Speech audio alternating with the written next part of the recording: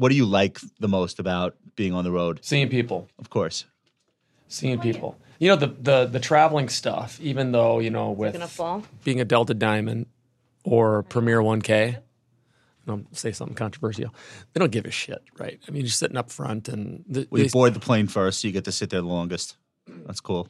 Well, tomorrow morning I'll be lingering on like all the Premier 1Ks. I got Delta Club shamed the other day. I tried to roll in there with a Delta, with an Amex Gold card, and they said, sir...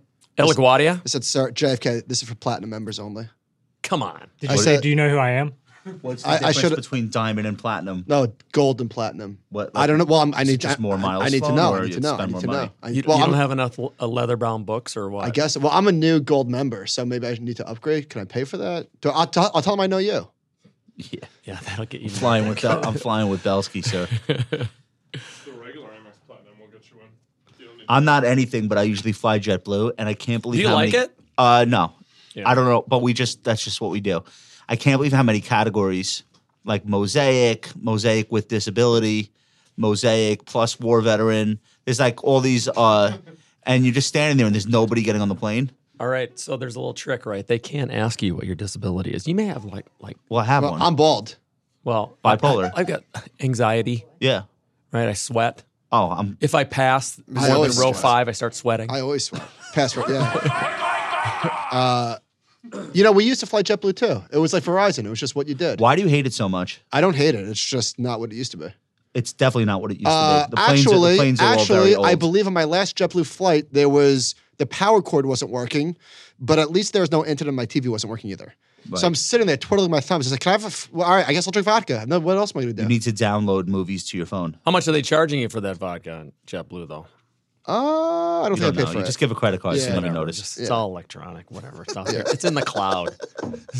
My vodka bill on JetBlue is in the cloud. But that's a good point. I really don't think I paid for it. I don't think I paid for virtual. I don't think I paid for it. You know, chat GBT the vodka. Yeah. Yeah.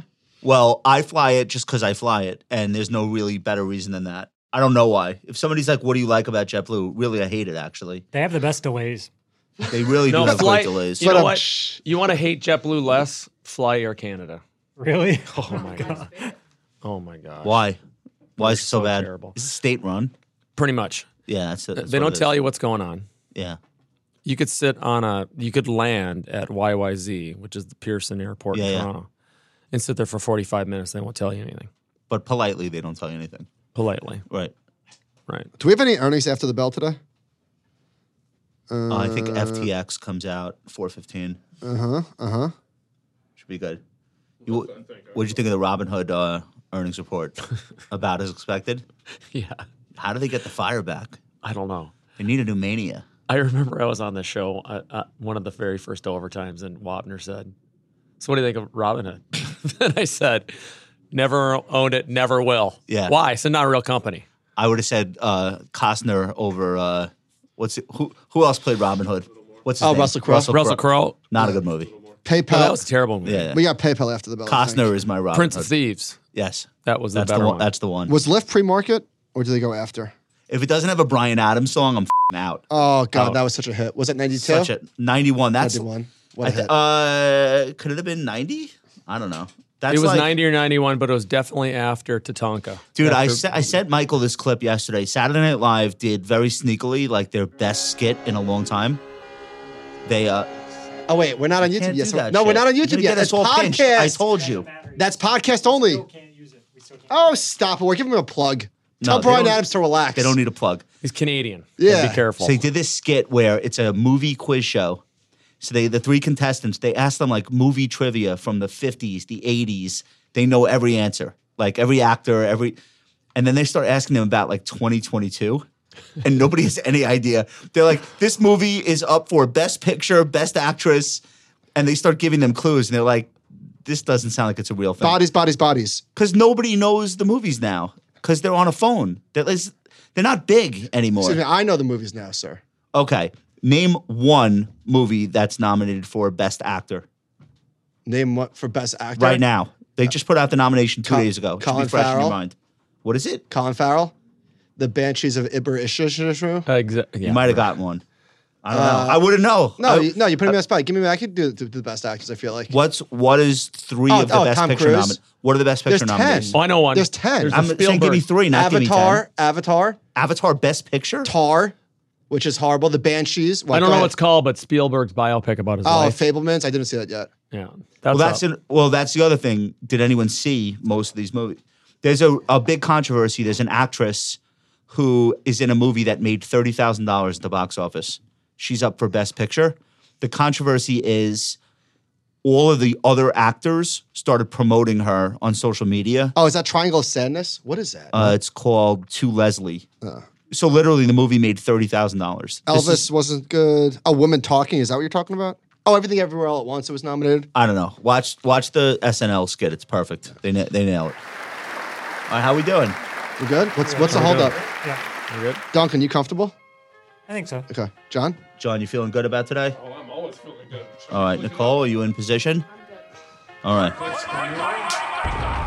Oh, trade deadline's fast. Oh my God. We're back. Episode 80.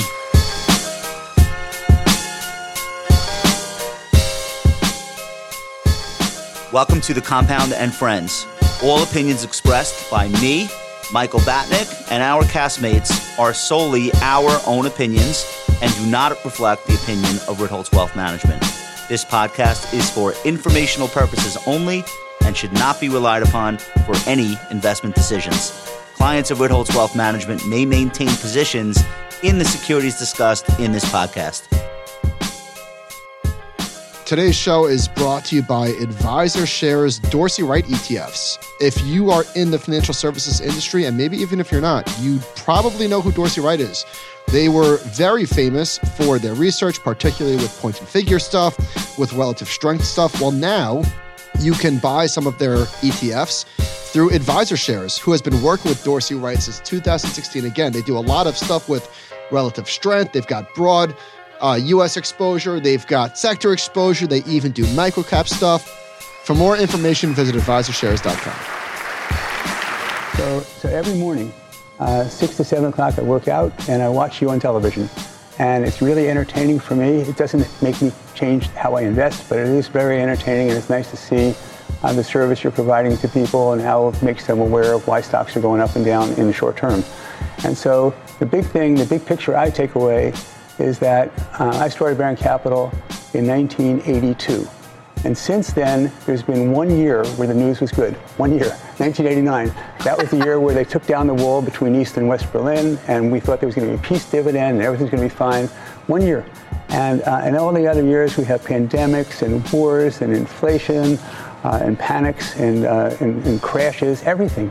And what happens? The stock market is 800 when we start, and it's now 33,000. It's up 41 times. We've done much better than that, but 41 times in the face of all this terrible, terrible news.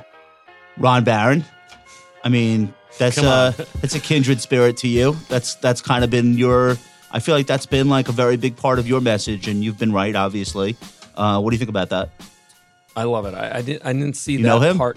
I met him once. Okay, he was on Squawk this week. I saw him. I saw the end of the. They were trying to get him off the air because he kept on talking and talking and talking. Yeah, I met him once when I was at Merrill Lynch. Amazing man in terms of his vision and that kind of. It's dramatically different than what they usually have on there. Yeah, right. So I thought that was really gratifying. They asked him about inflation. He goes, "There's always inflation." Next question. Yeah, they're like, "No, but it's high." He's like, "I think it's always been higher than what the numbers say." He goes, just look at college tuition. Look at the things that really matter. They're way higher than 2% every year. So what? Like, I don't know like where the line is between too complacent or blasé and like actually that sounds right. But I was leaning more toward, you know what? Actually, that does sound right.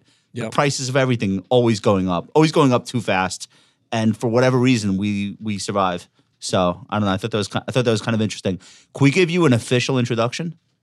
Been waiting all day for this, right? Bring it on. All right. Belski is here, guys. Let me tell you something. First of all, that's enough. Like, just say my name and start laughing. That's the best intro ever. Because here's why I'm laughing. Everything you said on episode 61, which I rewatched on YouTube, was right. Maybe not like a second later, but you broadly have this thing right. Brian Belski is the chief investment strategist at BMO Capital Markets with a focus on U.S. and Canadian equity markets. Brian spent time at Oppenheimer, Merrill, Piper Jaffray, and is a frequent CNBC contributor. Brian Belski, welcome back to the show. Thank you. So happy to have you. Listen, you were saying things that were very unpopular this fall, but you basically got it right. It took a minute. Hang on. Let me just say, we did this last week. We're doing it again. Last time Brian was on, it was the battle to remain bullish. The S&P 500 closed at... That's what we call the episode, the battle to remain bullish. The S&P 500 closed that day at 40.67. Here we are today. It's 40.89. That's what I'm talking about. How about that? Hey, how about that? Not so bad. Dude. Drop the mic. So what I think is really important to just start off with, and I know you have some great charts here that we want to get into, but what I think the main takeaway is a lot of the things that people said about 2023 that were very negative could still come to pass. But many of these things were also being said last summer, and they haven't happened yet. The consumer pulling back and enterprise spending collapsing and margins collapsing and earnings collapsing. And definitely, directionally, things are slowing down, but everybody is aware of that. But it has not had a material effect on the stock market. And if anything, ex-tech, most stocks have looked really good for 2 or 3 months now. So that's where I wanted to start. Thanks. Ex-tech and, you can't say enough about equal weighted versus weighted. Yeah. If you take a look at the top 10 biggest stocks in the S&P 500, they account for X amount of the multiple and X amount of the bad performance last year. And that's what makes us bullish when you take a look at companies overall, and makes us particularly bullish. And we teased it when we were on last time about liking small mid-cap over large cap. For the first time in 10 years, over 10 years. And I think we're going to show you a cool chart on that. But no, that's what keeps me bullish. The timing was shitty, but the premise was correct. Yeah. And we are starting to see that eventual inflation move from an escalator to an elevator. I really do. And this whole notion of higher interest rates, of course we're going to have higher interest rates than zero. Anything's higher than zero. I mean, give me a break. It's not a bold call. No, it's not. Right. It's a bold strategy, Cotton. Let's see how it works out for them.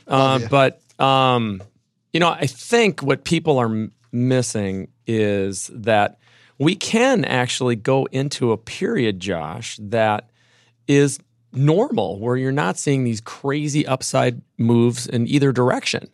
And the spike in the VIX and all this kind of stuff, I think we're kind of getting back into high single-digit returns, single-digit earnings growth, either 2 to 3 or 3 to 4%.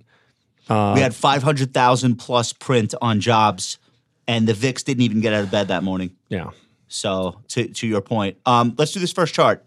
This is S&P 500 calendar year price returns.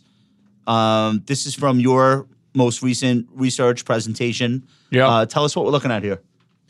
Well, it's really rare to have 2 years negative in a row. The last couple times that we've had that has been during a crisis. So it happened in the 30s, obviously, toward the end of the Depression. The only thing that got us out of the Depression in this country was World War II. Then we had in the 70s, which was the oil embargo. Then we had it during the late, 2000, 2001, 2002 crisis, right? 9/11. Yeah, I would think that some shit was going on. Some shit was going on in our country.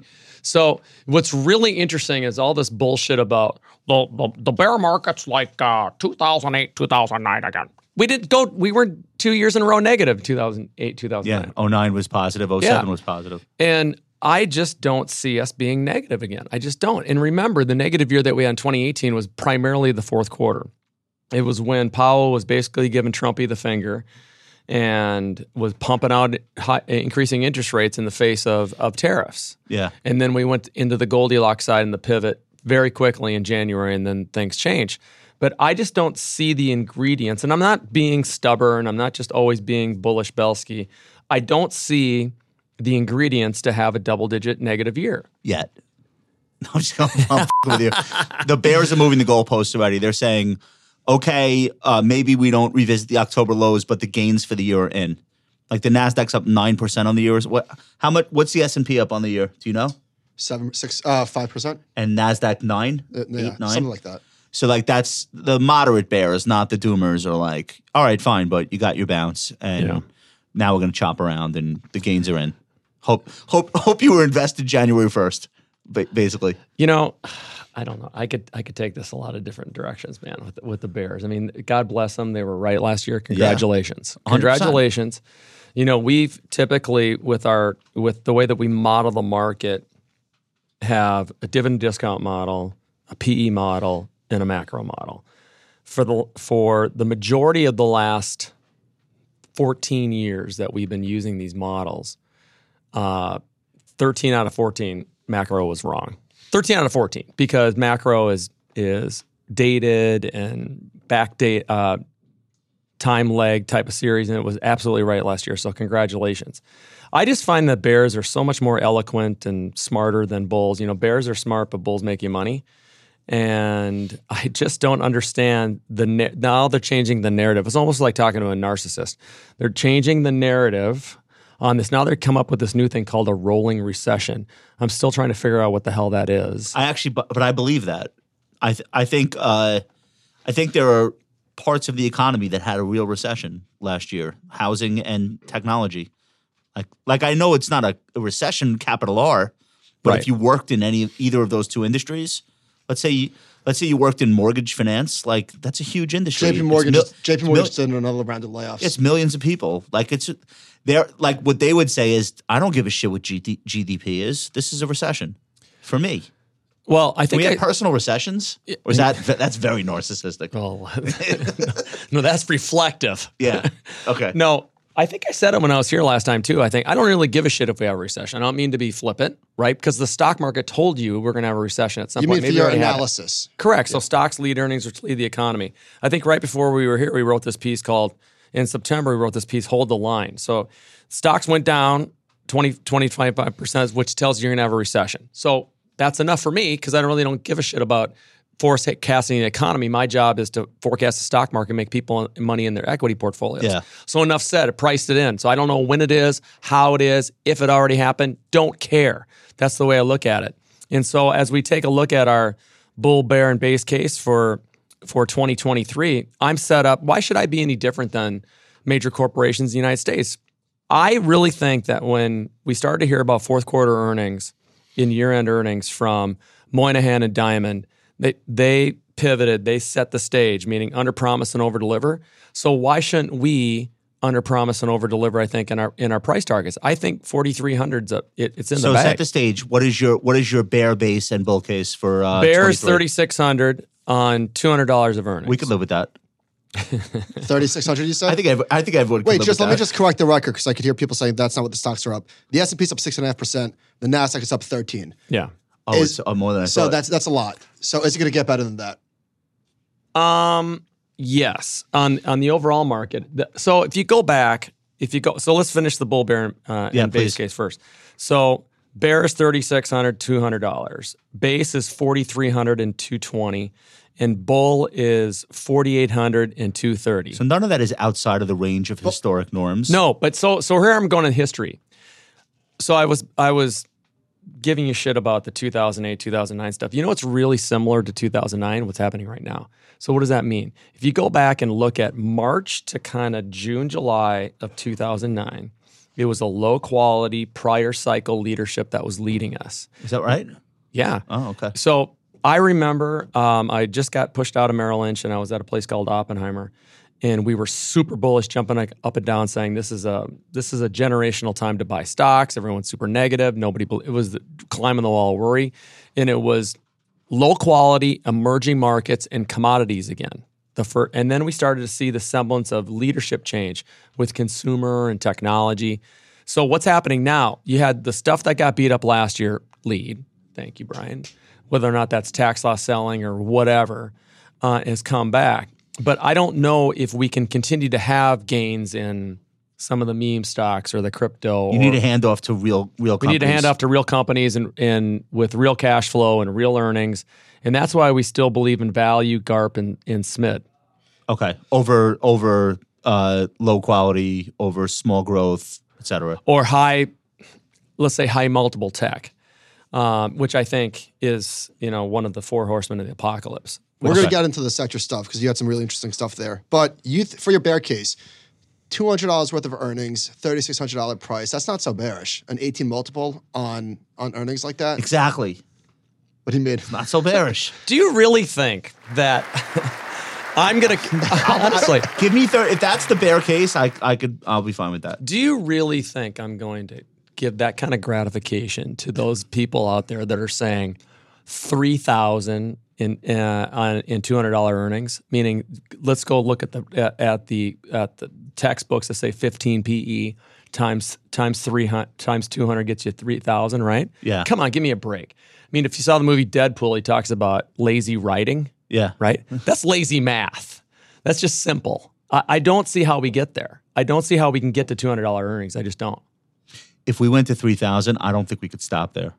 Because that would be indicative of something really being wrong. Really wrong, and then right? you have exactly. So what goes wrong? Is it inflation reaccelerates? Is it earnings are just way worse, or the consumer is out of rope and they've expended all their excess capital and things start to get really bad really fast? Is it layoffs finally? Like what is it? If you had to guess?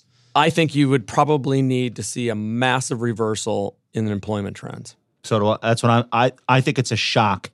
Like we got an upside shock, but like that's what I think is the thing. Where people all of a sudden say, "Oh, it's too late. The Fed already did too much." Yep. But I mean, look at January. There's no. So you could say that that's the thing that. But you're not taking that off the table after the jobs report we just had.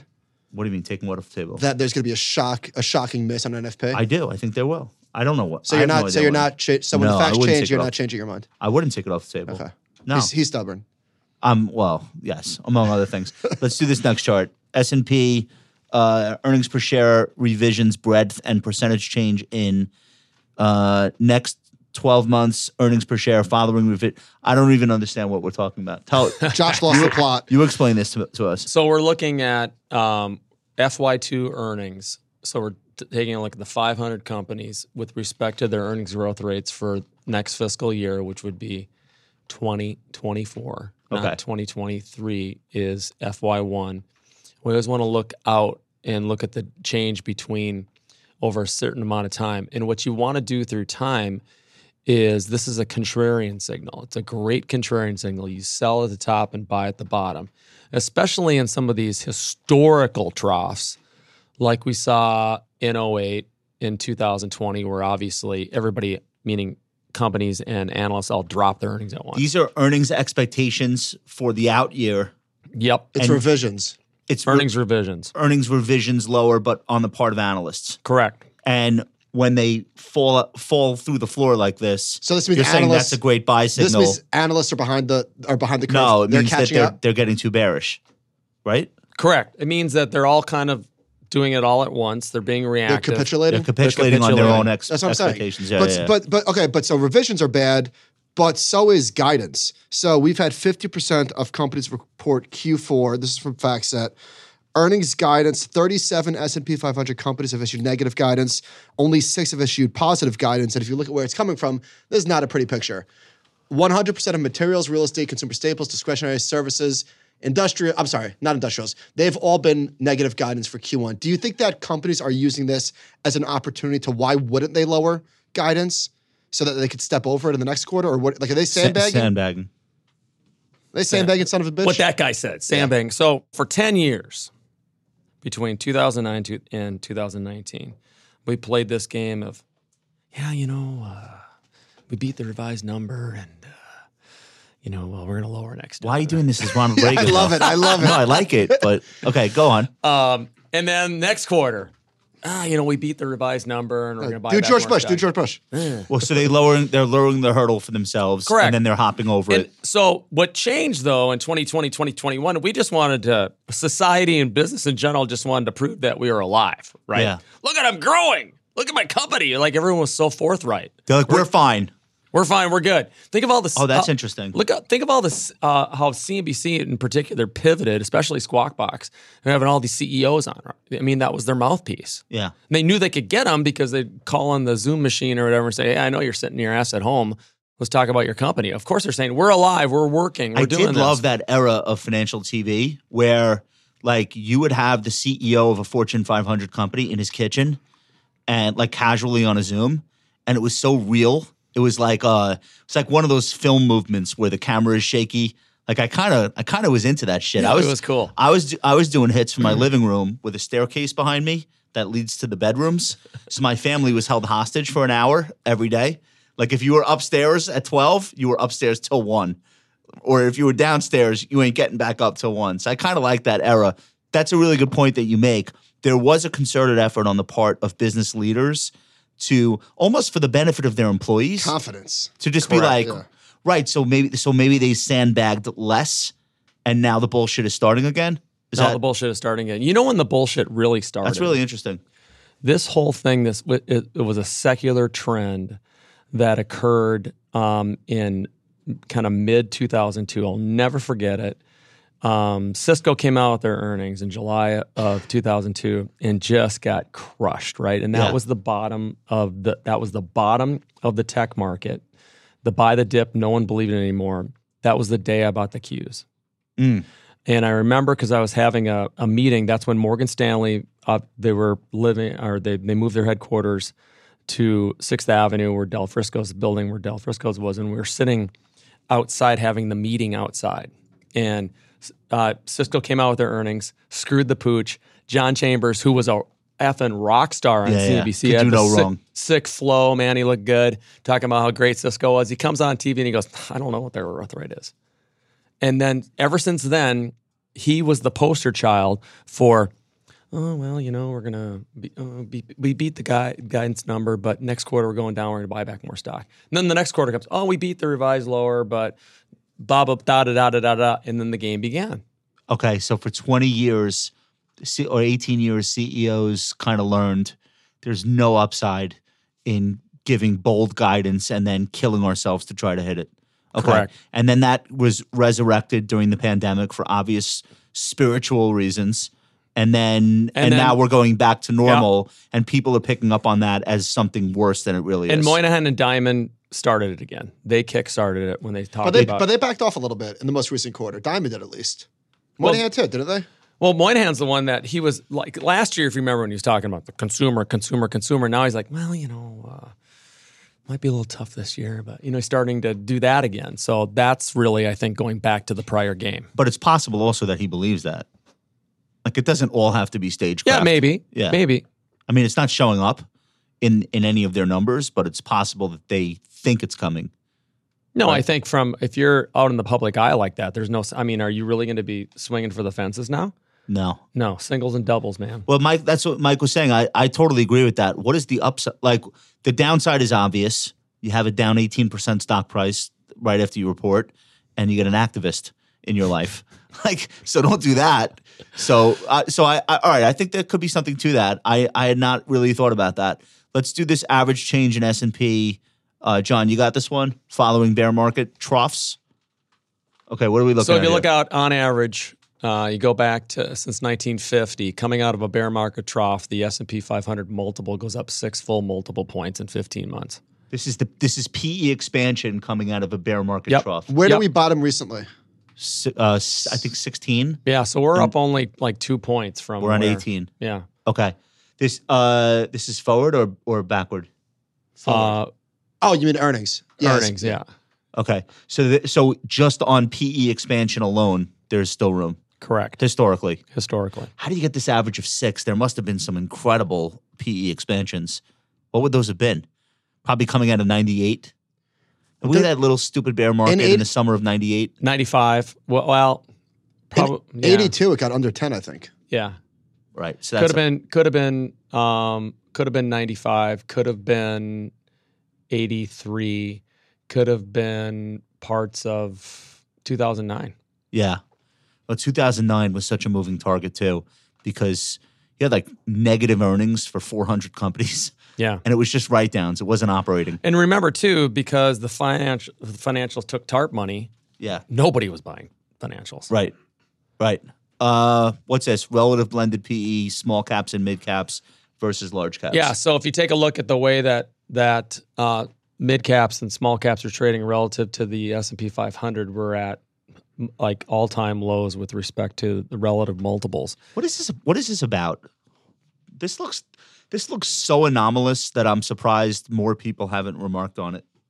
Like a theory. Is it not just, am I oversimplifying, just that the biggest stocks are also the best companies in the world? I guess maybe it always works that way, but the amount of operating leverage that Facebook has, that Google had, like. But those market caps are crashing. So, and this is still persisting. Yep. Well, I think it's a bigger thing that we've had such massive outperformance of large cap. We talk about the massive outperformance of growth, but we've had massive outperformance of large cap and massive under investing and under. If you just take a look at small cap funds, no one's there anymore, and so I think that's a big part of this, the secular decline.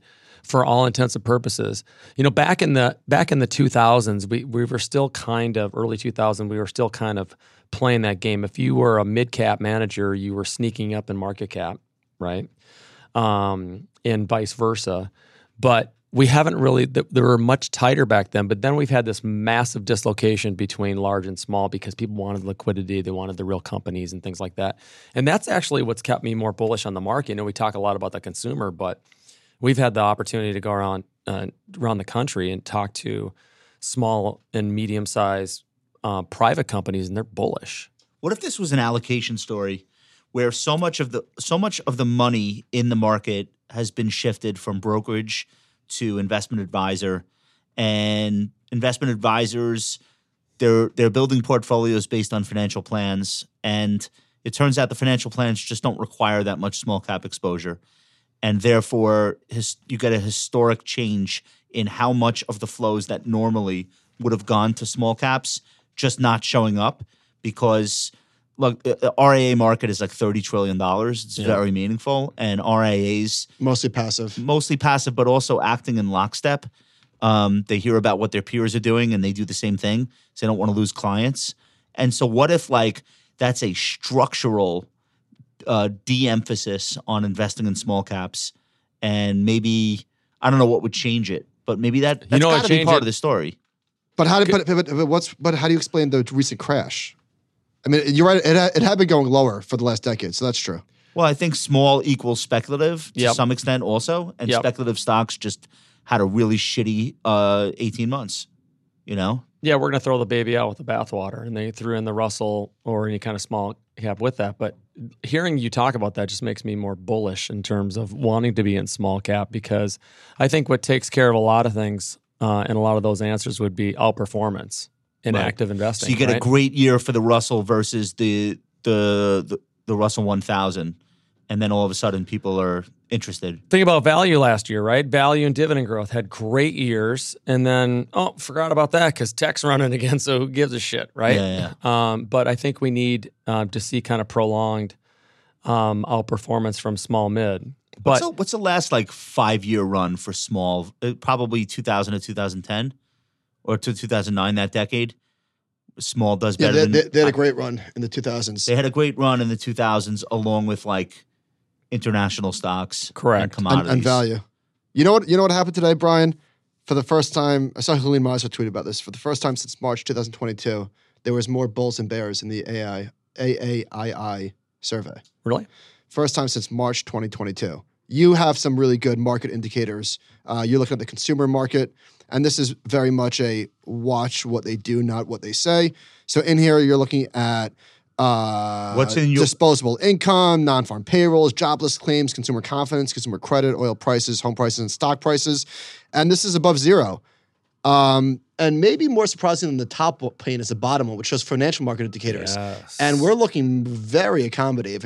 And again, this is hard data. You're looking at spreads. I saw corporate spreads or junk spreads were at the lowest level in, I don't know if it's a couple of years, I can't remember the data, but things look pretty okay. So how do you use these as a contrarian or not necessarily? More so for confirmation, affirmation, but in terms of big swings. So when it's either at the top or the bottom. So what's interesting is these don't always line up. No. Okay, so tell us the consumer market indicator. So this is crossed back into positive territory. I don't know what's in there. Tell us how you think about that.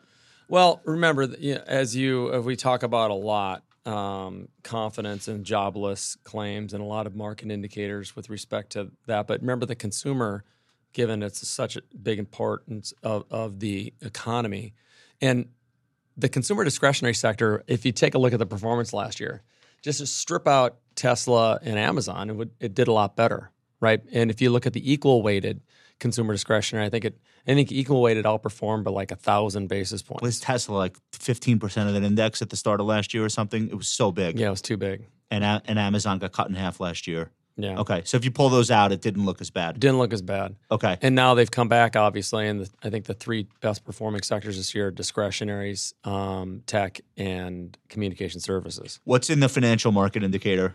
Is that spreads? Spreads, put to call ratio. Why is gold in here? Gold can be a hedge.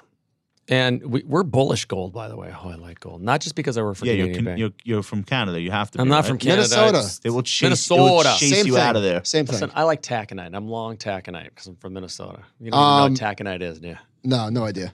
Brian, what's you want to explain to us, or should we just keep going? It's like a cheap iron ore. Okay. There's a chart that I think you're going to like from Steve Straza, who was on the show a couple weeks ago. So we're looking at the Russell 3000, and this goes back to your point about small and mid.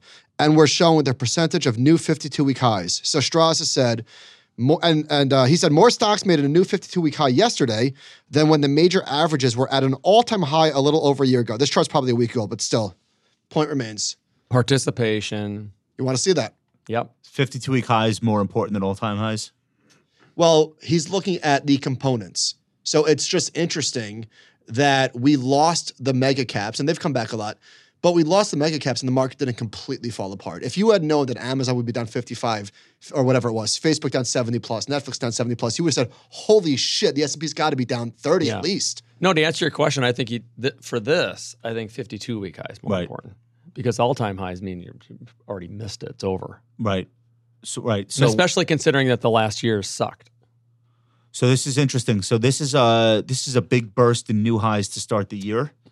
And I feel like there's probably no real signal there for like how the year ends, but it is confirmation that sentiment is not as bad as maybe the headlines would make you think it should be. Is that a fair way? I actually don't think sentiment's not that bad right now. Like, do you think it's super bad? Because everything just went up for a month. Yeah, well, exactly. Yeah, but there's a lot of pissed off people that Pundit sentiment is not good. Pundit sentiment is not good. Right. But if you talk to a lot of my institutional clients, they did not believe the rally, and they're waiting. For what? The pullback. October lows. Put up this AAII Bulls Bears. So this is sentiment. Yeah, it's been a year. Almost a year. We're back at September 2021 levels of sentiment. And then October was horrible, but it's notable. I look at sentiment as like the ultimate coincident indicator. Like, tell me what the market did last week. I'll tell you what sentiment's doing. Well, yes. I think the sentiment is interesting when it gets extreme in either direction. But I think this is a combination of two things. It's not just stocks.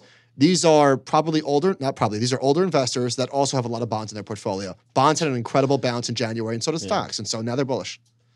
How much of this is positioning, do you think? This is from Bloomberg.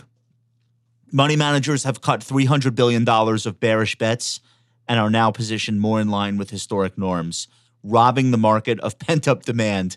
See how it's still bearish? Just as the Federal Reserve warns its inflation-fighting battle is far from over.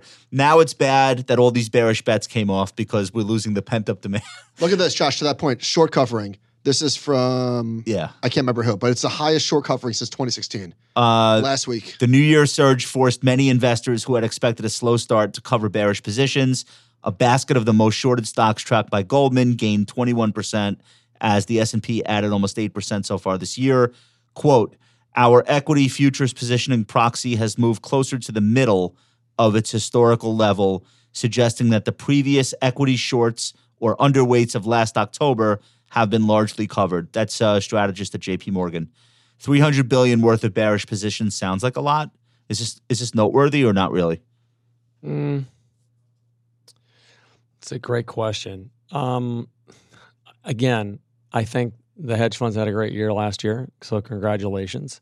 I think they started to believe their own bullshit heading into this year that the first half was going to suck, and they got squeezed. But going back to looking at sentiment in particular, the best way to gauge sentiment is go out and talk to clients.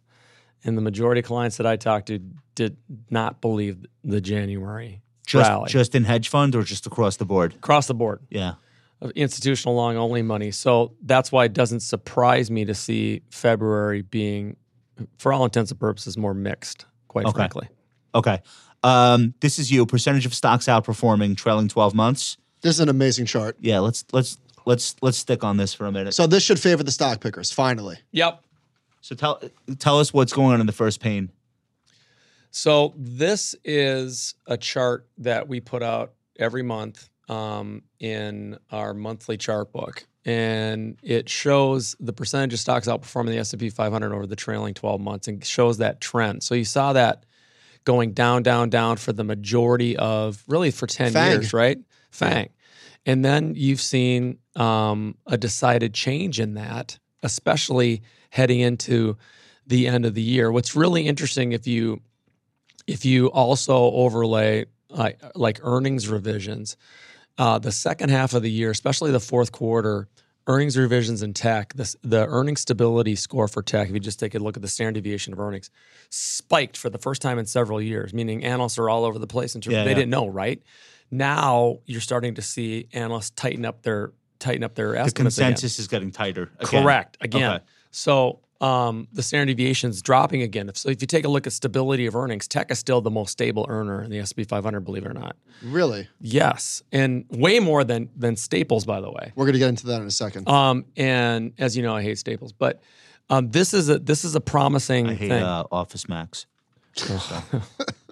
You're saying 60% of stocks are outperforming the S&P index over the last 12, like trailing 12 months.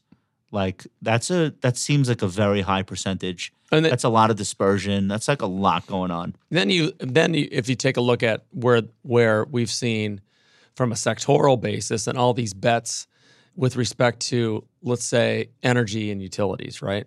Where the majority, all the stocks, like 100% of the stocks in energy have outperformed. Right, which you would have expected. Yeah. So that tells me that it's over.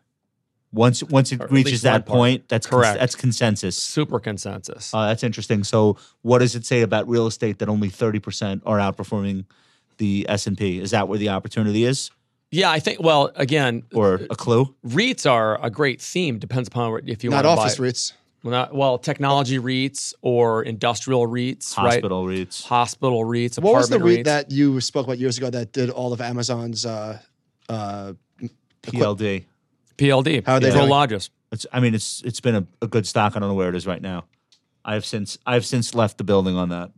It's whatever. The VNQ is in a no man's land. The Vanguard REIT Index ETF, the main one, because people don't follow indexes anymore. They follow ETFs. It's like in the middle of nowhere, basically. It's Simon Property looks pretty good. Yeah. Well, Simon Property is like the closest REIT to playing the consumer. Yeah. Right. Yeah. I want to talk about Staples because Brian, a couple of weeks ago, Vornado still looks like shit. By the way, I was asked Vornado. Whatever. It's Vornado to me. Josh and I were talking about consumer staples, and I was looking at Walmart, Pepsi, and all the names, and I was saying, why the hell are these stocks trading at such expensive multiples, whatever multiple you're looking at? So you write in your sector summary, defense is expensive and excessively consensus, largest relative valuation expansion in decades. Please opine. What are these stocks trading at right now? Let's start What with was that. Pepsi, like 23, 24, 25? I think if you take a look at the consumer staples multiple, relative multiple, it expanded in 2022 more than it ever has in the history of the sector relative to the market. This is because long onlys have to buy something, and that's the perceived safest thing to buy in a bear market. Staples, utilities, and then playing the energy trade. Because it was working. Because it was You working. said utility is also very expensive. Yeah, I mean, all these people talk about avoid long duration assets, right? Meaning high multiples. So what's shorter duration than Staples? And then they buy Pepsi at 30 times earnings. Or they look like, I mean, you were talking today about Nextera, great company, right? Yeah. If you remember, I was thinking about this when you were talking about it today. I didn't have a chance to talk on TV, by the way, today. But Nextera was a hedge fund darling. Yes. And then I got crushed in 2020. That's when I bought it. I bought it in March 2020. I still own it. But Would great. you buy it like 40? Yeah. Yeah. And I, of course, write checks to FPL every month, living in Florida. But it's the problem with, and it even goes back to the small cap. It's not cheap right now. No, it's not cheap. But so I'm worried about the market. I'm going to buy utilities and staples kind of blindly, right? Or I want liquidity. I'm just going to buy large cap. So it's these binary decisions that I think the majority of that's over. Now, what's really interesting about staples is the sector is going to get bigger because there's going to be some new stock constitution. I think it's in March, where they're going to take out a bunch of tech stocks and put them in financials, meaning I think payments. Russell is in June or May, and somebody tech is to financials? So Visa, PayPal, stuff like that. Visa, PayPal, the payment are going into financials. Target is leaving discretionary. Going to Staples. Going to Staples. That's where it belongs. Of course it does. That makes sense. Of course it does. But I mean, that's S&P. That's the S&P. Yeah. But that's going to shake up. So that's actually, to me, bullish tech. If you have 300 or 400 basis points you're taking out of tech, I mean, I don't want to be more than 25% of my portfolio in tech. Right. But think about this. If you're taking out 300 or 400 basis points out of tech, that gives you an opportunity to be a little bit more selective, and you actually can be overweight tech. So you're saying there's going to be more staples in the index now? Correct. But look at this. So Brian, within staples, you break this down into beverages, food and staples, retailing, food products, household products, personal products, tobacco. Why are beverages trading at 25 times earnings? Why are household products? Let's not rush to judgment. It's possible that Coca-Cola is about to make an AI announcement. Why are household products be open to that? trading at 25? Why is toilet paper trading at 25 times earnings? How soft is it? Clorox has a blockchain announcement coming. That's you got to. I don't know. That's safety. Same that's thing. That's what I was going to say. That's all all safety. It's too much. Where's your safety when you're paying the highest multiple in 20 years for these stocks? No, you don't have any. Yeah, no. I mean, well, except for tobacco. But what do we mean by safety? We mean lack of volatility in the share price. Or check. Stable earnings. Stable earnings. Check. Stable demand. Yeah. So that's the safety component. Mm-hmm. I don't know if it'll show up in what the stock actually does. But that's how people feel. That's why if you take a look at valuation, you take a look at earnings growth, they're not defensive like they used to be. Period. Maybe tobacco is because they're cheap, but they're cheap for a reason. Well, how do we define defensive? Are we talking about the stock price? Well, I always grew up learning that no matter what, you smoke or drink, right? And actually, you smoke and drink more during recessions. Guilty. Bingo. So that from an inherent storytelling and thematic, that's why you want to own Everybody staples. everyone agrees to that. Everyone gets that. Everyone gets it. It's easy. It's easy peasy. But now I think that they've overstayed their welcome. I mean, there has some fundamental problems. General Mills has some fundamental problems. Kellogg's has some fundamental problems. Campbell Soup does. I mean, do you really want to own these names in here? And the answer to me would be no. Right. So that's a source of opportunity for other sectors that might now be underweighted because of this perceived risk versus perceived safety stuff. Correct. Okay. But I mean, honestly, where if the financial world is disconnected from the real world, if you actually go talk to the real world people walking down the street, do you think people think we're having a recession? Hey, look at this. Duncan, want to weigh in? I mean, things seem okay in New York. Okay. People aren't walking around saying we're in a recession? Not that I'm hearing. Okay. John, what about you? Yeah, same. Okay. I would say the same. Like from people I talk to in my real life. Doesn't come up in bars and stuff, no.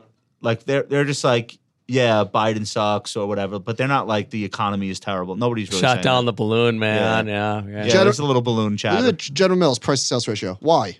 Why is it going up and up and up? General freaking Mills. Safety. Yo play, baby. Let's talk about, you did a chart. You've got all these valuation composites. Here is communication services. Yep. So Google is in the midst of its worst two-day return since March of 2020. Google's down 12%. I know we're going to talk about that in a little bit. So a lot of air came out of here. What's in communication services? It's Facebook and Google? Because it's only existed for 3 years as a sector. So they pulled stuff out of tech. And they put it in here. Right. And Netflix, so it used to be Facebook, Netflix Google. machine, the Google machine, Meta, Disney, Comcast, right, Verizon, AT&T. They all got killed. It's a weird mix because you've got some of the highest tech firms and then like Baby Bells. By the way, and right? there's AT&T and T-Mobile are in here. Yeah, it's a weird mix. They took the telecom sector and they took some out of tech and they put it in there. So to me, there's two things. It's the quintessential barbell sector, right? It's like discretionary entertainment and then like your cell phone bill. Correct. Okay, got it. Right. And from a thematic perspective, it's the 3 C's of communication services. So cash, Caring, cash, content, Community. and consolidation. cash, content, and consolidate. What? Those are like the 3 main Big things going themes. on. With Yeah. Okay, that's interesting. Right, big themes. So, I mean, how many streamers do you have? All of them. All of them. All of them, right? Do you need all of them? I said, I do, We have but- Peacock. All right, You know sure. why you need all of them? Because everyone that lives in my house has their one favorite show that if you cancel, they're going to kill themselves. Right. Quote, that's a quote. But so this is showing that these stocks relative to the S&P are as cheap as they've been since the bottom of the GFC. Correct. And we are very bullish this sector. That's our contrarian. Paramount and Showtime are merging. So maybe that'll be one bill instead of 2. That'll be cool, I guess. I own 3 of these stocks: Facebook, Disney, and Netflix. So tell me more. Why are you so bullish? Because now I'm getting more bullish. Do I need leverage? I don't like Meta. I don't like Meta. I sold Meta a number of years ago and put all my Meta money into Google. So, and I was wrong on Netflix for the first half of last year, and then I put Netflix in my value portfolio. I actually made money in Netflix miraculously.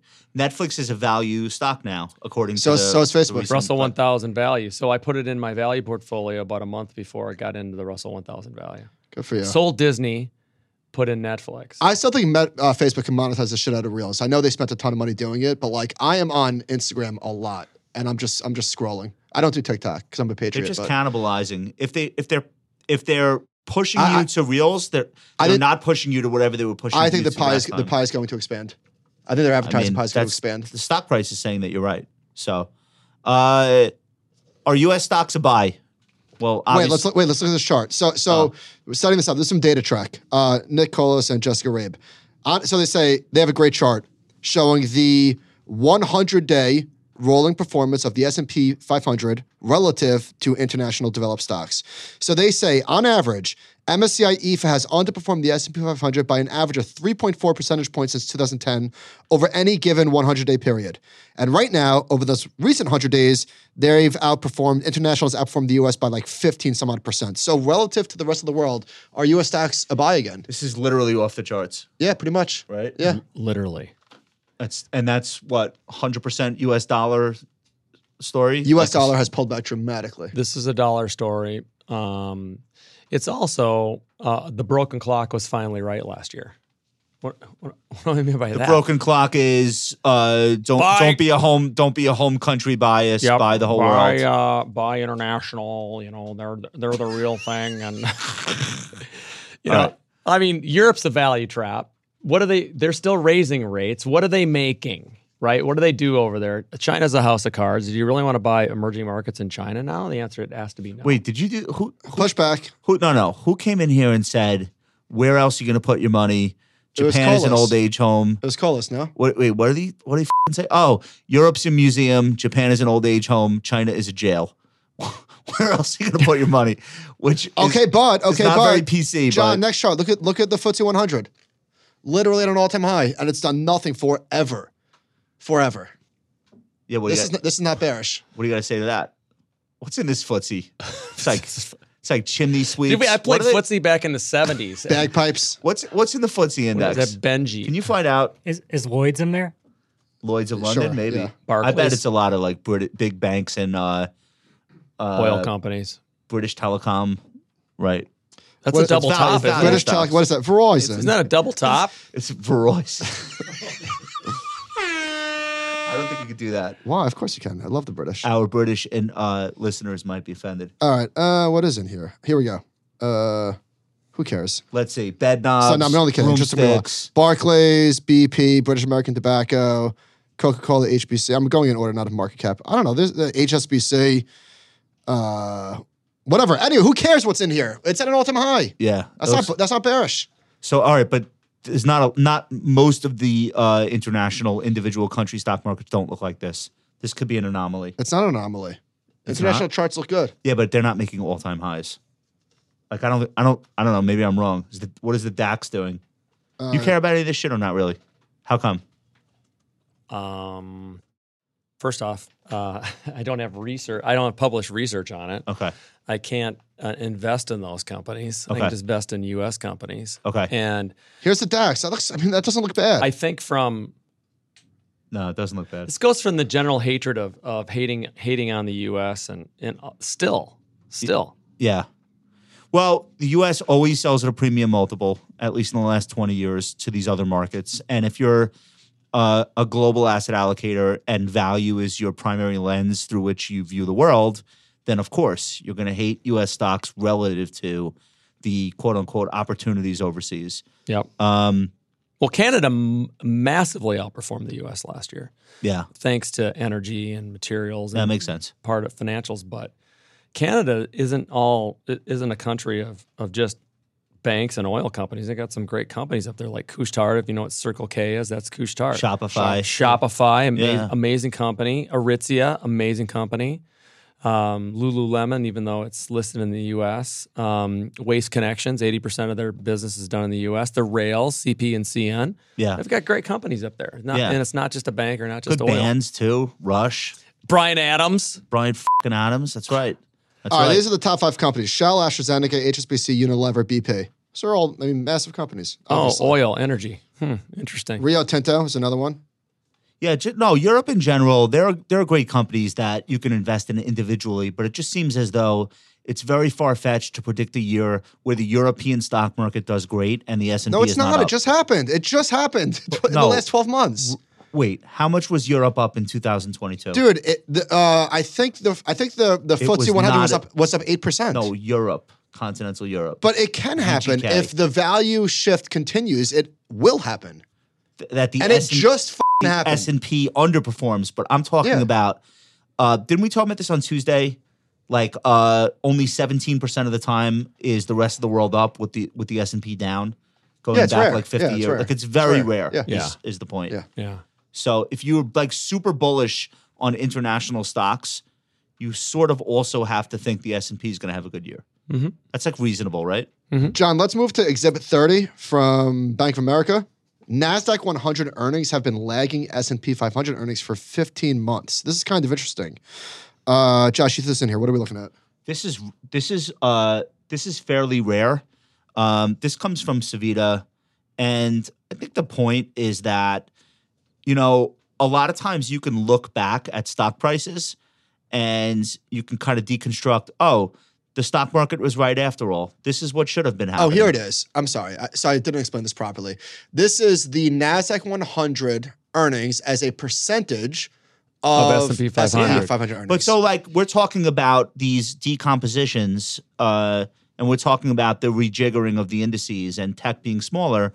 And then you look at something like this and it's like, that is actually what should happen because look at earnings. So yes, tech should be smaller. Correct. Okay. So I find that kind of confirmation I like the continuity that those two things are in the same world. Brian, was there anything last week that you heard from Apple, Amazon, or Google that scared you a little bit? No. You're saying you think inflation is about to go from an escalator down to an elevator down? At some point. All right. Like the first half? Sun's going to come up too. No. No, I think probably more toward the second half. Okay. If that's true, then you gotta believe in this NASDAQ rally. No? Like the start of it, you gotta parts of it. Yeah. You gotta look at some of these higher multiple techs once again. It's tough. I think those high multiple, high duration assets are going to have a hard time. I really do.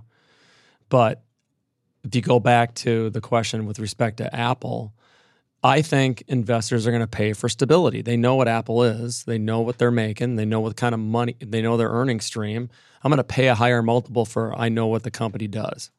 And then, with your tech holdings, I've been a big believer in, and I'm not saying you have to lose weight. I'm just saying you got to tighten it up a little bit. You got to tighten up your You're talking to Josh? Yeah, I'm trying. Yeah. I'm trying. It's Super Bowl weekend too. You got pizza It's not rolls, the right you got time. pizza, and you got Sunday will be an exception. chips and dip. Yeah. No, anyway, so for every higher multiple tech stock, you should try to higher than the market multiple. You should try to match it up with a lower than multiple stock. Barbell the shit out of that. Barbell the shit out of it. I love that. Yeah, I've always felt that way. Are you coming in here with COVID? What's all those halls? Yeah, what are we doing Lost with my the halls? voice. I started running again. This is honestly got truth. So I love the Peloton. Is that the machine. Johnson & Johnson halls or the Pfizer? What are you running from? A lot, baby. Oh, wait. A lot. Let's stay on track. Did you hear about this? The Bureau of Labor Statistics is talking about changing the way they calculate CPI. Anyone hear about this? No. All right. I sound like Jay Leno. You hear about this one? In a notable wrinkle, this coming Tuesday, the BLS will release January consumer CPI. That should be exciting. Offering the first major read on inflation in 2023. In a notable wrinkle, it will also tweak how it weights different goods and services based on Americans' recent buying patterns.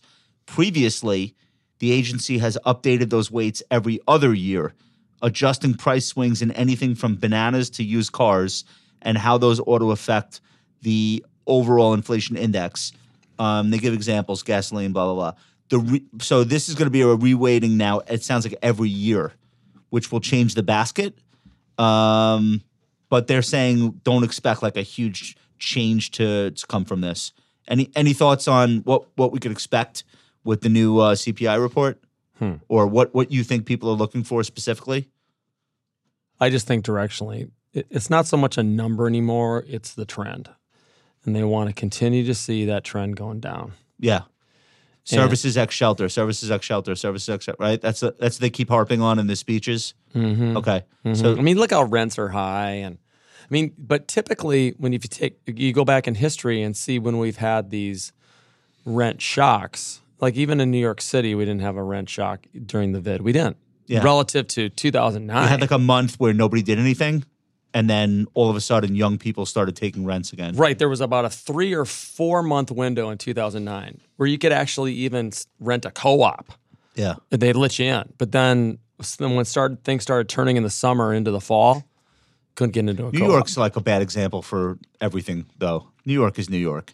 It's like kind of it's an aberration in the midst of an aberration. But even like Minneapolis, my hometown, they're still building, and you look at the urban renewal in some of these Midwest cities, and the rents are high. Well, I hope you like your apartment, because if you're going to be working from home 2 days a week, yield curve. Should we just throw it out today?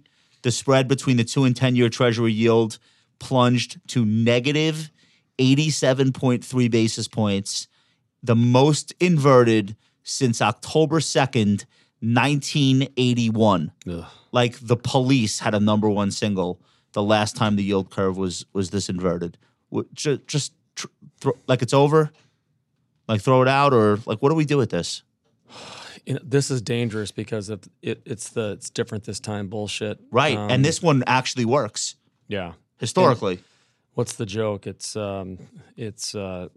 forecast the last 4 recessions, the last 9 times or something like that. Well, wait a minute. No, but this one. Wait a minute. Wait a minute. Hang on. 10 for 10. Hang on. 2019, it inverted. And we had a recession. Right. There was probably a reason. It predicted COVID. Yeah, if you think about it is pretty good. Hold on. You heard what Cam Harvey is saying now? Too many people are watching it, so it might lose its... Like the VIX. Well, not just that. That might too. lose its efficacy because people are now adjusting their behavior because they know the inverted yield curve is bad. And if too many people are focused on it, like economists and policymakers or whatever, then maybe it loses some of its ability to surprise us. One of my favorite quotes of all time is about markets from Benoit Mandelbrot. He said, "The trend has vanished, killed by its discovery." Mm-hmm. And I feel like this might be one of those things where everybody knows about it. Yep. And also, there's a term for that where scientists studying something in a lab change its behavior by the mere fact that they're being observing studied. It. Yeah. What is that word? Does anyone know? It's called the Cam Harvey effect. That's right. So the Cam Harvey effect might be in play here with the yield curve, or what do you think? I'm thinking more and more. It's so dangerous to say that. You don't want to be the guy. That's you don't want to be the guy coming out. Yeah. No, well, the podcast is. You want to be that guy. The guy on the podcast saying yield curve. Forget it. It's apparently called the observer effect. That makes sense. The observer effect. All right. I'm very... But something about forward guidance and all Fed transparency and Fed intervention in the bond market, like it is so much different than it was in the 40s. Or 19... I mean, well, so go back. 1982, though, ushered in one of the greatest bull markets of all time within a year. But in 81... we had a double recession. The whole early 80s was a disaster. shit show. Yeah. You ended up with a PE multiple of like 9 on the S&P, and nobody was ever going to buy a stock again. Ever. Okay. Just like no one's ever doing 60-40 again. Can I tell you something? Volcker gets a ton of credit for breaking the back of inflation, blah, blah, blah. I also think that's when the baby boomers all turned 30. And there was a huge demographic benefit, tailwind, coming into the 80s. So like people want to give like Reagan credit and Volcker credit, and of course they should, but also you had like 75 million people go into their peak earnings years all at the same time. So Lyft, sorry to jump in, but Lyft just missed and the stock is down bad. First quarter revenue, they're estimating for 975. Like another guy down. The previous estimate was 1.1 billion. The stock is down. Tell me if this is bad. The stock is down 20%. You know when you use Lyft, like you use Uber 99% of the time? You never, I mean, you use Lyft when there's been like a gunshot wound and you're going to bleed in someone's car. You don't want to your Uber score up with that. So if you need to get to an emergency room, no, you that's lose the Lyft perfect time for Lyft. when Uber app is down. What? Don't edit this. I see you already with your finger hovering over the button. Today's show is sponsored by? This is the New York Times today. Is this one of these headlines where we're going to look back and be like, oh man, we spoke too soon? The colloquial way. What recession? This is the headline. What recession?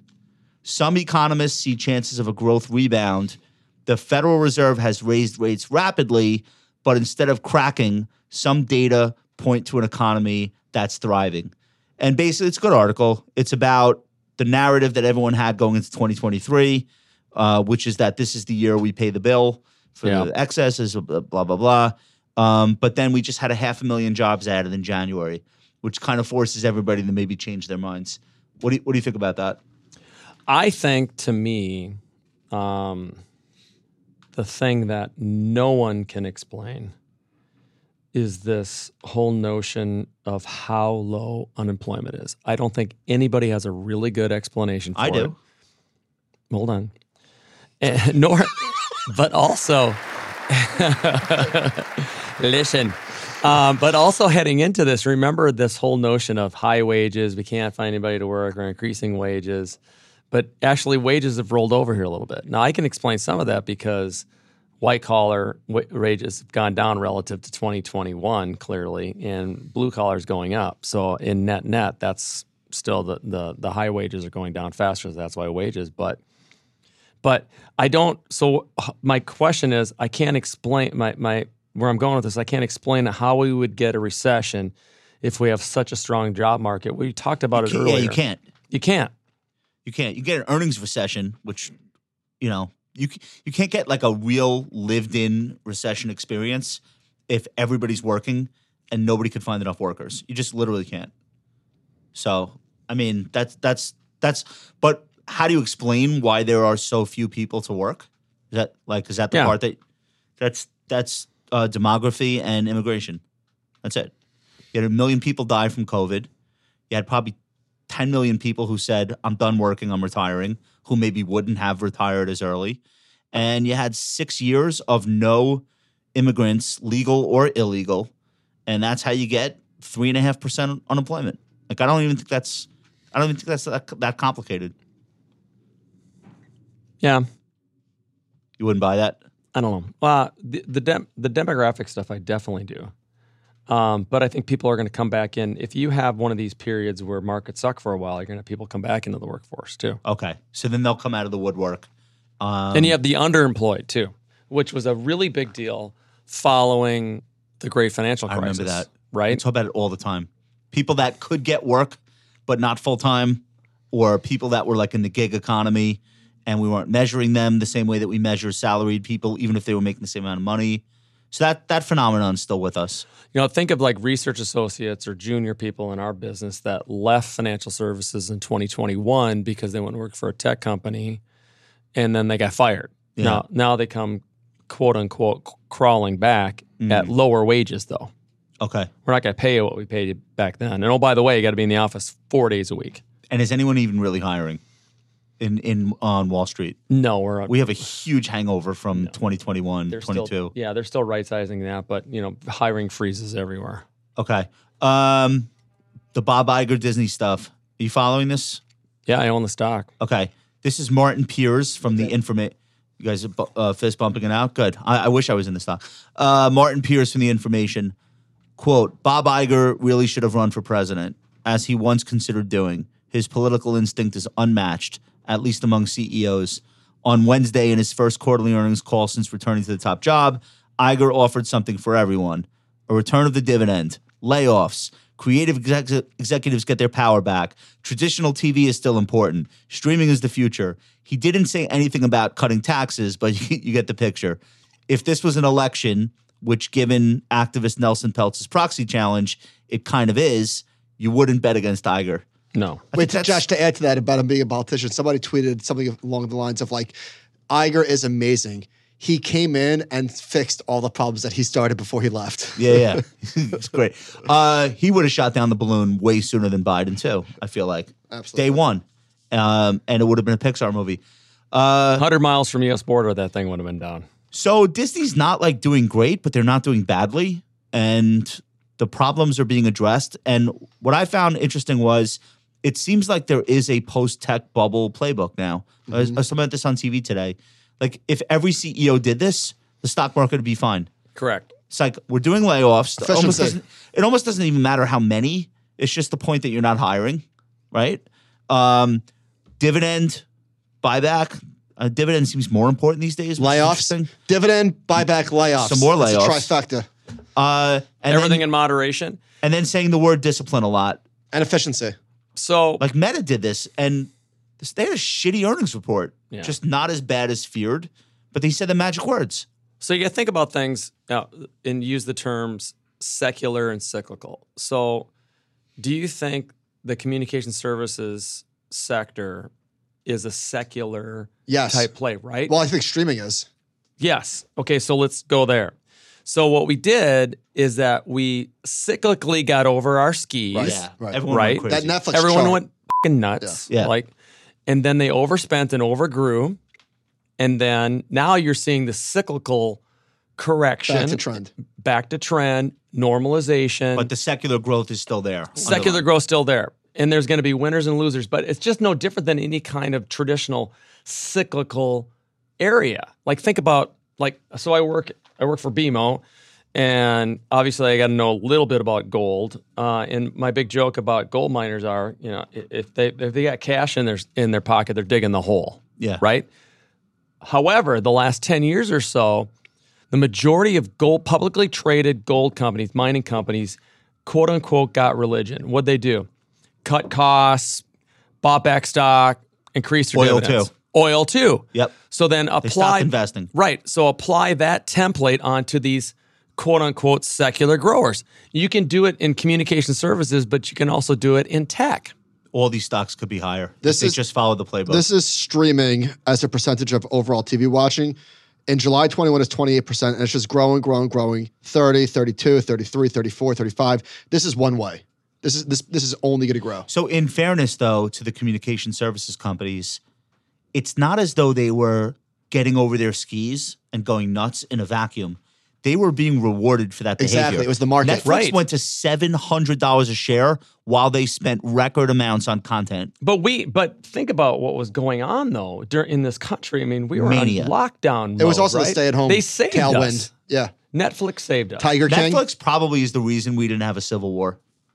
Tiger King ended the pandemic. I would say. Tiger King. It might have. No, I was saying this the other day, like absent the cloud, like how nothing would have worked. No. So we could have like really had a societal If collapse. the pandemic was 20 years earlier, what would have happened? I don't know. What ended the last pandemic? What if we just No, had I'm a saying- really I'm saying well-read without- populace? Yeah, exactly. Without the ability, everyone would have turned to books. without the ability to work remotely. What would have happened in 2003, a pandemic like that? I think maybe societal breakdown. Honestly, I don't know what people would have done with themselves. Is my point. So like saying Netflix saved us, like facetiously, but it like probably helped. I think Robin Hood maybe saved the day a little bit. Give people shit to do.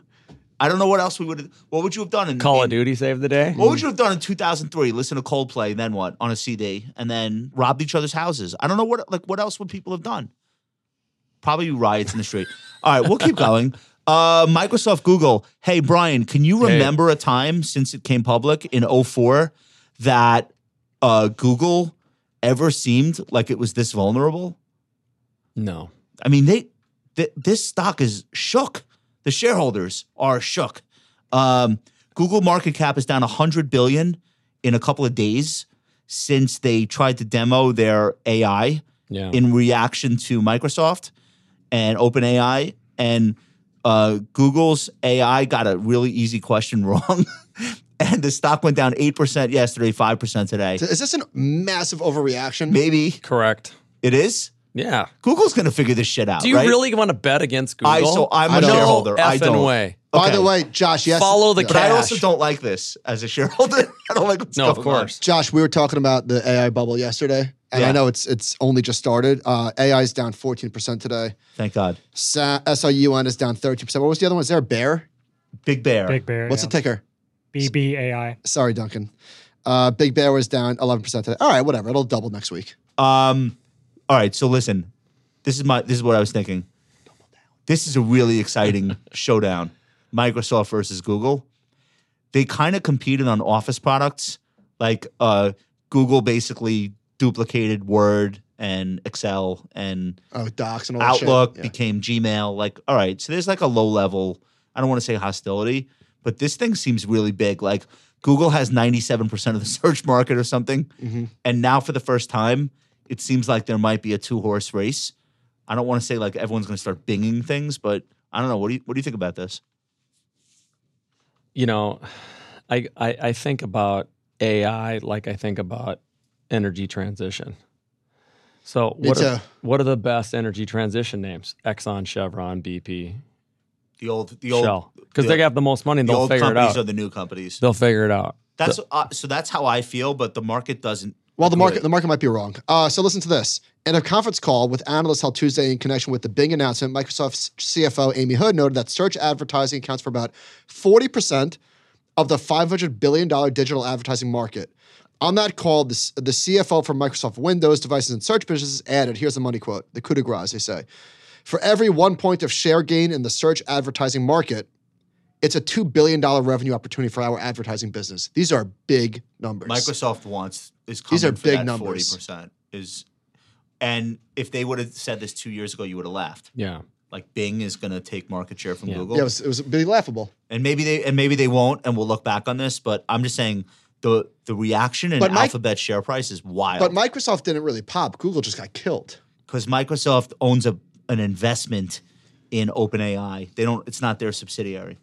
So, and there's some Microsoft worry about the Activision stuff, and people are also looking on that with respect to what's going to happen. But I think is it are we running into one of these situations where the new Coke and Pepsi is Microsoft and Google? Because for a lot of time we thought the new Coke and Pepsi are going to be Google and Apple. yeah. So I think that just accentuates why Apple is out on its own island. One of the things that's interesting is when the FANGs were going through that period of time where every month they became a bigger part of the S&P, Yeah. and their earnings kept growing like 18, 19. What company could ever challenge? It turns out they have to just turn on each other, and that's how you get those multiples to calm down and those market caps to deflate. And that's what we're seeing here. Apple f***ed up Facebook with the iOS privacy changes. Microsoft versus Google now in search of all things. That's how you get the FANGs to be a less important part of the market. They have to eat each other. They get so big that that's the only war left. So I kind of thought that was interesting. You think it's an overreaction? Yeah, I do. Okay. Did you have fun on the show today? It's terrible. All right. This is the halfway point, so I just wanted to really? No. So why does it have to be so Belski, long? ladies and Why gentlemen. does it have to be so long? It was September to February. I mean, you guys are so, this is like the shiz right here. I mean, this is where you want people to be. We love it. Dude, let me tell you. This is a top 10 investing podcast now in America. Every weekend we release a new episode. Dude, wait till we get into AI. The next time you come on, we're going to be AI enabled, and this is going to be top 5. Top 5. Yeah, and you're going to be part of that journey. I love it. What do you think about that? I'm on board. Duncan, what do you think? What do you think? You know, you need to find Excited. that movie. You ever seen the movie Some Kind of Wonderful? I have not. I do. You're in the dumper, Duncan. Remember that line? You're in the dumper, Duncan. Shit. You What got to is it? get that quote. I don't remember that line. That's the one where his best friend turns out to be the girl of his dreams all this time. So Duncan, Is that Eric Stoltz? Yeah, Eric Stoltz. Duncan is the skinhead, and they end up being buddies. Okay. Because they were in detention. Wait, Remember this like part? Actual skinhead? No, Nazi? he had like a I skinhead see. tattoo. I mean, this was the early 80s, right? Yeah. So Eric Stoltz was in. Oh my God. Yeah. Lose your job, I'm in the dumper, Duncan. Yes. That's his dad is the security guard. Quite a reference. Never And seen this. Eric Stoltz is bringing his girlfriend to the art gallery. And if That's I a lose sick my reference, job, bro. I mean, You like that? that's a deep What's cut. the best like That's a movie? deep cut. What's the best movie or TV show, Duncan? Besides Some Kind of Wonderful. with Can your you think name of any? quoted. Oh, I got one for you. We were talking about Duncan's toy chest. No. Oh, is that Home Alone? Yeah. Prince of Thieves. Back to Robin Hood. The blind helper. The guy he gets Oh, his you're eyes right. poked out. It's Duncan. Are you serious? Yeah. I That don't- is I didn't right. remember that. Okay. I think you got to go back I'm and a watch Nigga the Matoya. movie. You All killed right, my stick father. with It's a really movies. important character. I'll in give the my movie. favorite for the week. So I'm a huge fan of watching movies on an airplane for two reasons. Number one, well, what else is there to do on an airplane? But number two, there's no distractions, like zero distractions, right? You're not on your phone. You're just watching a movie. So it can either make a shitty action movie Sit great. next to me sometime. It can, why? What are you doing? No, nothing. It could. You sleep. That's It could true. even make. It could either make a shitty action movie great or a decent action. Like Bullet Train is a perfect airplane movie. I actually watched that on an airplane. Yeah, it's so much better on an airplane. It could also make a movie that's good but boring that you wouldn't watch at home. A very good movie. So this is an old movie that I never saw. It's been on my list. I finally saw Kramer versus Kramer. Did you cry like a baby? It was great. I would never ever watch it on my couch. I'd be That's bored. Dustin Hoffman getting a divorce. And Meryl Meryl Streep. Streep. Yeah, Okay, and they have one kid. yeah, and it's just Dustin Hoffman just carries And the movie. kid, okay, you want to go deep on this? You know who the kid was? Justin Henry. I googled him. Is that Yeah, his but name? you know what other movie he was No, in? I don't. What else? 16 Candles. He was the smart-ass little brother in 16 Candles. Oh wow, look at that. When did this movie come out? 1981, Okay, 80 or 81. 16 Candles was like 85? 1984, 84, 85. Yeah, But yeah. so no, it won Best Picture, and I'm pretty sure Dustin Hoffman. Yeah, he won the Oscar. Yeah, he was incredible. He was Yeah, what a it was 81, I think, because the next year they made Tootsie with it. yeah. And, That I never saw. yeah, really? Yeah, I never so saw when, Tootsie. if you're on the airplane, do you use closed captions so you can actually? I always use closed captions every time. That's 79. Wow. 79 was Yeah. really? But so I would never watch it at home. I'd be bored. I'd go do something else. isn't it? It's depressing though, right? No, not for It's me. depressing. Does it have a Well, happy ending? No. Well, listen, I grew up with parents of divorce, so for me, I felt right at home.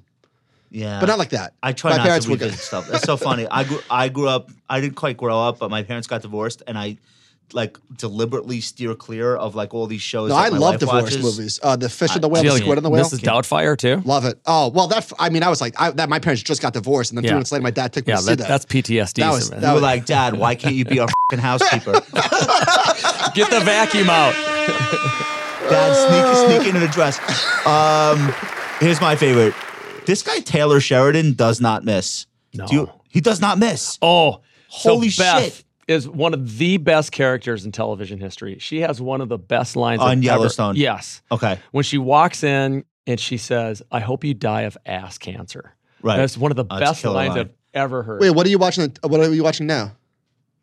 What Going aren't with I? Harrison Ford. All right. No. Which Tulsa King. Oh, it's good. I can't. Is it watch good? that. So good. Is it good? Really? I love Sylvester Stallone. Well, and obviously. you got to understand, I'm an '80s baby, and Rocky is like the thing that like Rocky, Star Wars.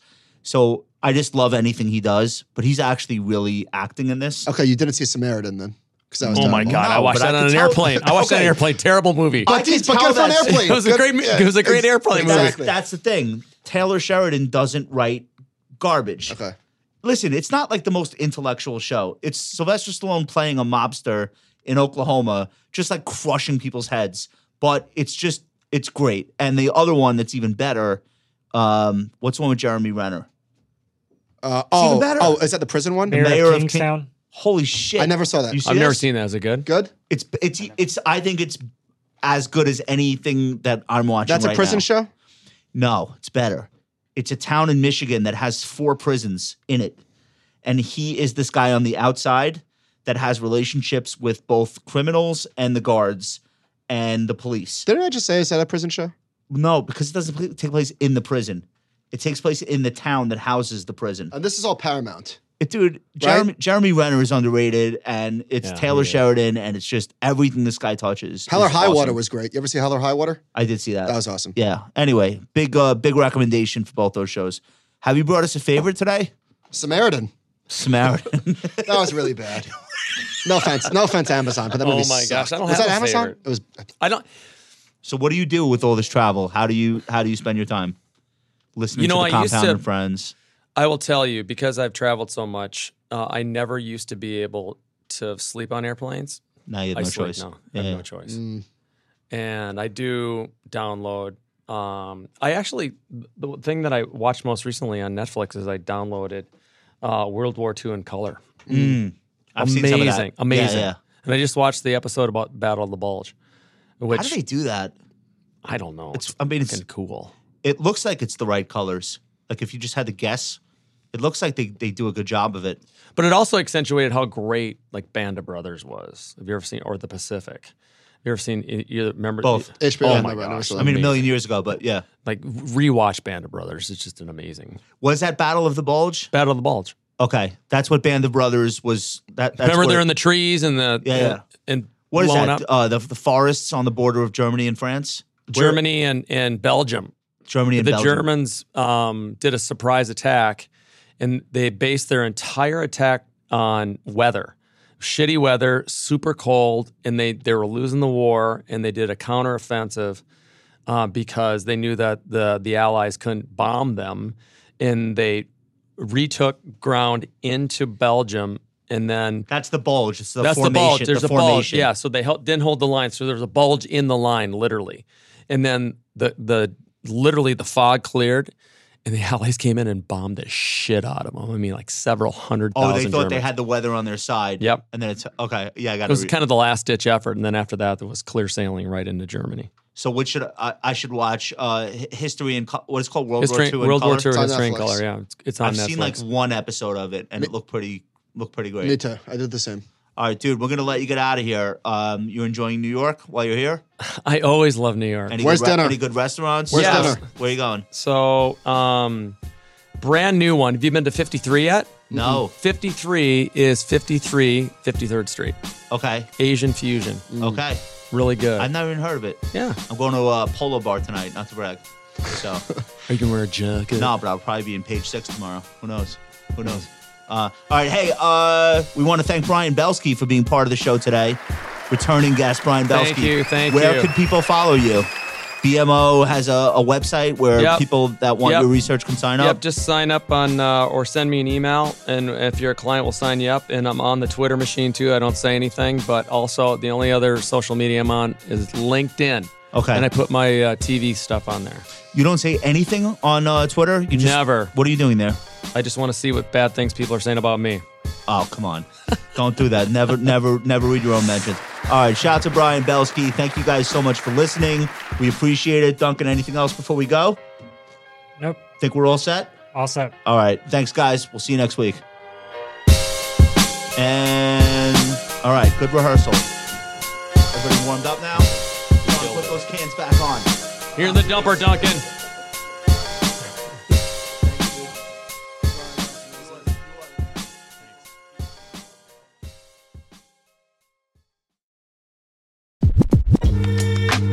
Ritholtz Wealth Management is coming to Chicago for the first time in, when's the last time you went to Chicago? 4 years? 18? I think 18 for me. Pre-pandemic. We are going to be seeing advisors that are interested in working with us. We're going to be visiting clients and prospects that are interested in working with us. I know people say this and it's usually not true. However, sometimes it's not true. Slots are literally running out. If you are interested in meeting with us, we're going to be there March 6th through March 8th. Where do people find us? Well, info@ritholtzwealth.com is where you can get in touch and schedule a time to meet with us. The whole gang is going to be there. It's, I guess, once in a lifetime if you really want to. I don't know. We'll probably be back in Chicago. Yeah, I guess we'll go back. It's once in the 2023 lifetime. That's right. So we're coming March 6th, 7th, 8th. info@ritholtzwealth.com. We're here to talk about your portfolio, your financial plan, your life, the stuff that really matters. Get in touch, and we would love to sit down and chat.